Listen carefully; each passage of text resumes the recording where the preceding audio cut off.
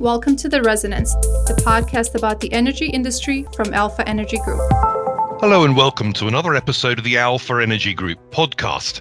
I'm Jeremy Nicholson, Corporate Affairs Officer at Alpha, and I'm joined for my fortnightly catch-up on the UK energy markets by my colleague Jason Durden, Head of Energy Markets and Risk Management at Alpha. And this week, Jason, I think we're going to talk about gas and what's been going on, or rather not been going on, with gas flows into Europe. What's been happening?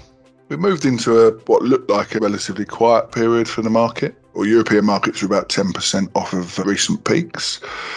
And then we came in this morning to the news that Velké Kapušany, the Slovakian entry point for Yamal into Transgas, was 80 million cubic metres down, and no one seems to know why. Obviously, that in an interconnected market has an issue. We've now seen prices bang up by about 5% across TTF and UK NBP.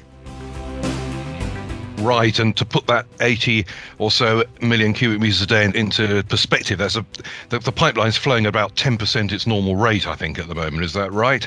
Or yes, something like that. So it's lost about 70 MCM.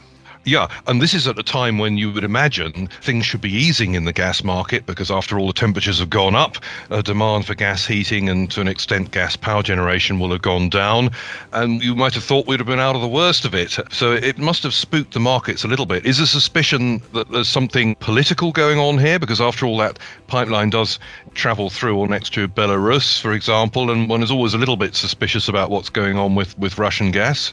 Does that seem to be the explanation, or does anyone know at the moment? I'm sure the big, well-connected operators know. I think the rest of the market is scrabbling around a little bit. There doesn't seem to be any clear direction. As I say, this is breaking sort of over the last few hours. So it could be something as simple as a trip. Volumes in the market are much lower at the moment than they would typically be, have been for a few weeks, and it's easy to move the market around significantly on relatively little volume. I'm not seeing big volume going through for July, so it doesn't seem to be that there is I think this is just the market being very nervous and very wary. I mean, let's put it into context that UK customers can kind of compute. It's basically having lost Langeled at full tilt.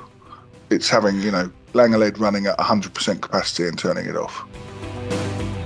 Right, and so that sort of impact on the European market has a knock-on effect on us directly, as you'd expect. But of course, pipeline gas is only one source of getting gas into UK and the rest of Europe, LNG being the other. And, what's happening there? Demand for gas high in Asia, I understand? Yes, so Japanese markers have been fairly flat, uninterested, but I think to understand that the Chinese are still very much buying LNG, and I think two reasons, spot cargoes.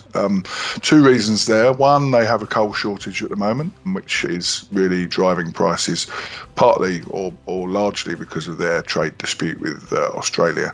So if you have a coal dispute, you have an appetite for gas, you have the heating or cooling load season fast approaching in various parts of Asia.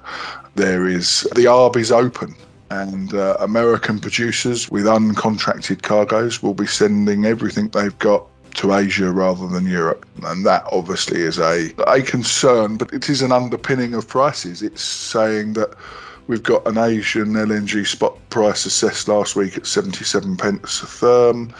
That is wide enough now at around 10 pence. It was 15 pence at the end of last week to see that arb open in terms of cargo switching. And it just suggests that perhaps the European gas has, not today's current excitement aside, has found kind of a floor whilst we're so dependent on LNG and whilst the Asian markets are still actively buying. Right, that's an interesting point, because we tend to think of our market being driven largely by seasonal effects, which of course it is, and with UK demand below seasonal norms now for gas, there ought to be a bit of relief there for consumers, but other things are happening internationally, and that has an effect through LNG. But I gather there's been some more positive news about the controversial Nord Stream 2 pipeline, and it looks like, although not quite ready to go, it's not far off. Is that right? We heard, obviously, all around the whole international politics, the whole G7 thing, wider. Putin was very active on Friday, putting statements into the market, which were generally just reaffirming that Nord Stream 2 is basically finished as an engineering project and will be moving through the commissioning stages and going live. We still think that means Q1 22 for all sorts of reasons, and obviously the Americans have removed some of their objections de facto, if not in principle. But nonetheless, for consumers, at least in the short to medium term, it's good news as far as security of supply and the availability of gas is concerned. It reduces some of the risk compared with not having it. And even if its impact isn't until the coming year, at the tail end of the winter period, at least it's better than not having it, I guess. And turning now to power, I mean, again, talking about seasonal effects, it's the time of year where solar is producing an awful lot of electricity, which is fantastic. Wind produces it some of the time, but not all. And we've just been going through a period, I think, of very low wind output, and presumably that's had an impact on the market. Yes, so we've gone from a ridiculously cold and quite still in wind terms May, and we've gone into the sweet spot of a very seasonable, sunny and high-pressure dominated early June, forecast to continue into the next week or 10 days. And whilst that's great because temperatures aren't at the moment high enough to really kick into cooling load, so we are seeing gas for power demand relatively stilted. We're seeing demand fairly low. But of course, we're not seeing any wind really of any note on the grid. And of course, solar, while solar is very productive at this time, sure, without stating the obvious, it's good during the day while the sun is shining. It doesn't really give you a lot of flexibility in the system at night. That raises questions about the sustainability of relying on a huge amount of wind unless we've got storage facilities that can provide long duration output at a price we can afford. But flexibility in the system helps too, and I gather there's been some good news about the interconnector to the Netherlands. Yes, BritNed is finally up and running, exporting to the UK at full capacity of 1 gig this morning, and that really is quite helpful. It's been the most unreliable new piece of infrastructure I think I've seen in a long while. I mean, it's been off more this winter than it's been on. But yes, that adds massive flexibility to the UK. Put it into context, that is 2, maybe 3 decently sized gas CCGTs. Yeah, and of course it's a big part of the government's strategy for managing flexibility to have more of these interconnectors available in future. So it's encouraging to see it back in operation. And lastly, a subject we often start with, carbon and what's been going on in the newly created UK carbon market. Have things been settling down there? And what's the premium in UK prices compared with those for allowances in Europe?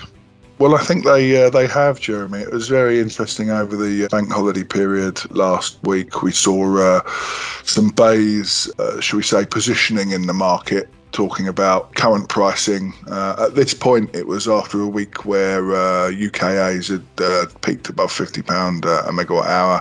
The spread had moved to 10% above EUAs.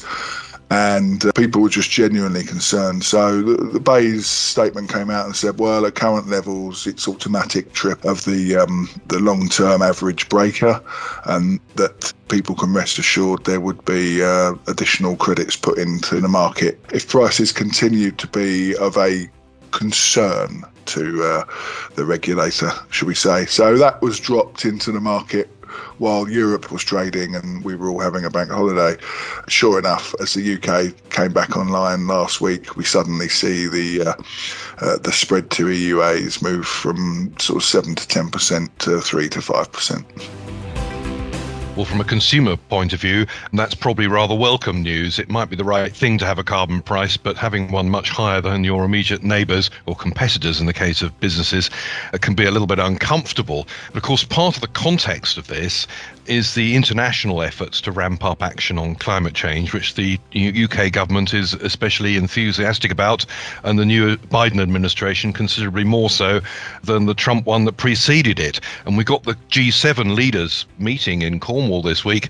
Climate change is one of the subjects on the agenda. Presumably anything that comes out of that could have the potential to impact on the carbon markets. I don't think the genie is going back in the bottle, Jeremy, on carbon. I think that ship has sailed, to mix all the metaphors. And for me, high carbon pricing is now a fact of life, and I suppose a one-way bet, really. It's I think, part of the shock of the doubling of the price over the last 6-7 months, slightly longer, was really the influx of purely speculative money, so exchange-traded funds, etc., on the European side. The reluctance of the politicians and administrators in the EU to want to do anything about it, because I think we come back to this. For me, in our position, we would say that industry and large commerce is not anti these projects, and this is the way forward, and this is the way to progress.